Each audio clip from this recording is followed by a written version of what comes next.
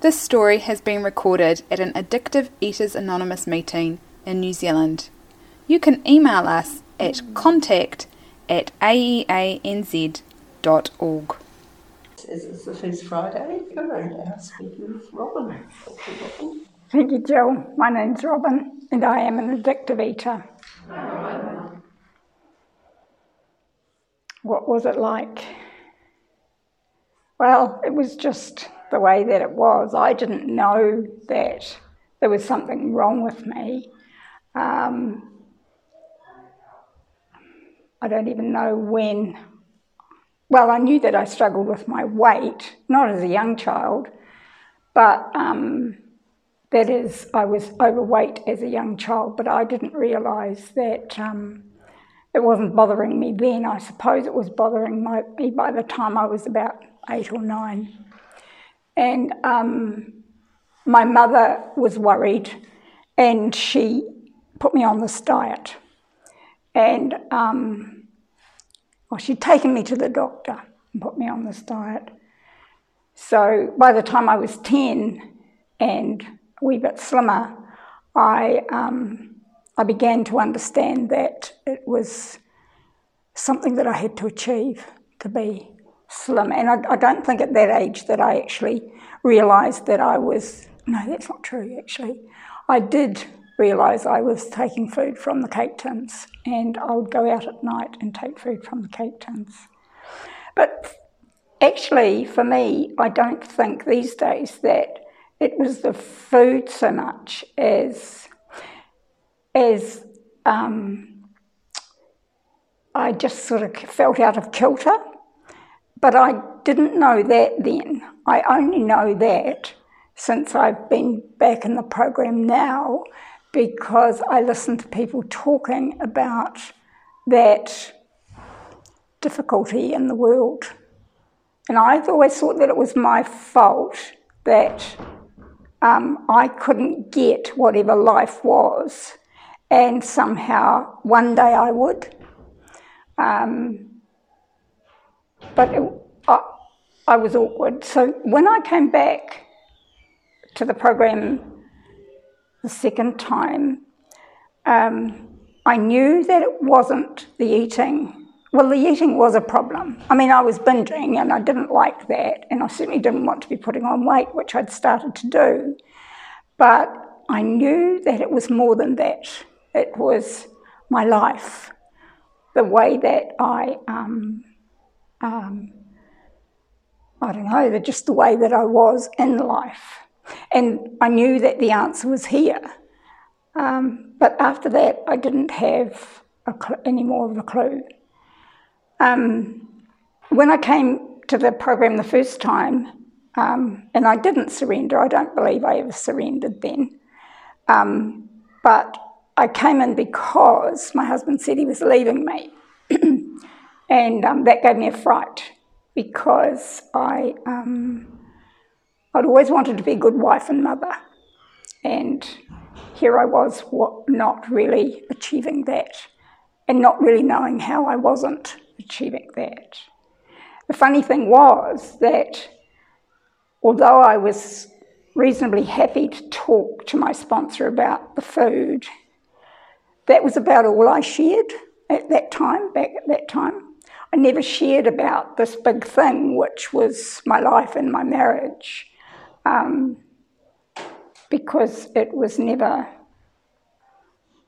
well, it just didn't work often. So I'm still quite vague. I don't know whether I'm vague. I'm just telling you the way that it was.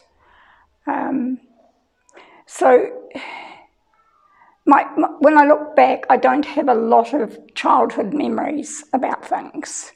And I don't know why that is. Maybe that will get better. I don't know. But the thing is that I don't actually need to know. I mean, I know that I can sit in here and identify with everybody. There's always a bit of everybody's story that I relate to.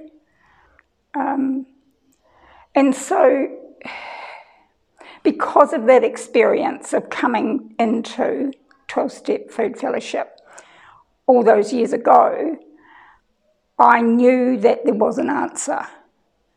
But when I came back, I knew that it was more than just the food, that I had to, I don't know if I had to look at it or whatever, but I did know that there was an answer here.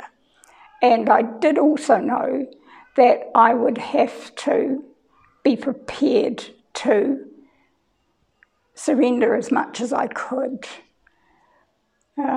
It was a relief to come back here. It really was. And then now I want to talk about my experience with the surrender. I don't feel like I've given you a good story about the, leading up to it, but that's the best I've got at the moment. And again, I can only tell you this because I've sat in meetings and identified and therefore apply it to myself. But it was like there was a complete change from the time that I was here before and not being able to surrender everything, which I didn't know I wasn't. No, I thought that I was, to this time, and just being absolutely, I suppose the best word I can say is shattered. I felt like I had lost everything.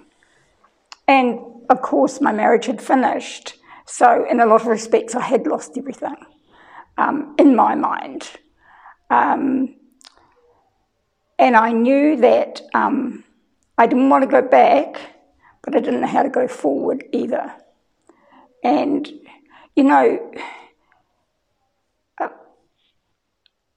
I'm just going to go back a bit because, the things that I heard here all those years ago were the very things that got me back here. And for that, I'm really grateful. Like, I used to be so embarrassed and upset and worried about the fact that I'd been a failure. But today, I don't see it like that at all. It's just part of the story. It's part of how I got back here and a part of how I had to be at the point of just saying, I can't do this anymore. And that was a lot of, I can't do it sort of a feeling, was what my life felt like the whole time that I was in the food and in the mess. It just, it was just, and anyway, I got to the point where I couldn't do it anymore. And at that point I was open, I suppose. And I was just prepared to do what it took. But it wasn't like all of a sudden that happened. It was like that's been a gradual process too. And I'm very, very grateful for the meetings that I've been to and still go to because, as I said, I didn't know anything. I didn't know anything. I didn't know how to get well. I didn't know what to do. And, there were some things that I did know. I thought I knew what to do. But really, it's been an experience of wanting to be here and just knowing that by being here, whatever's going to happen will be okay. And I was thinking about, what's it like now? And I certainly, and it's only recently that I've realised this, I certainly don't have that feeling of having to look like I'm doing things normally. That stress that was always there about knowing that my life, I wasn't able to manage my life very well, but having to pretend that I did. And I don't have to pretend anymore. I can be more honest. And, you know, the program says that we have to live a completely different way. We have to give up of all our old ideas. And I mean, I don't even know what old ideas I've got until something happens and I realise it, or my sponsor points it out to me, or whatever. And these days I don't mind hearing that I need to do something a bit differently. I suppose the other thing that went alongside my feeling of being not in the world, you know, not comfortable in the world, was all that thinking. And as things have got a bit better, I can see all that thinking and understand more about how I've been affected by the disease, I suppose. So,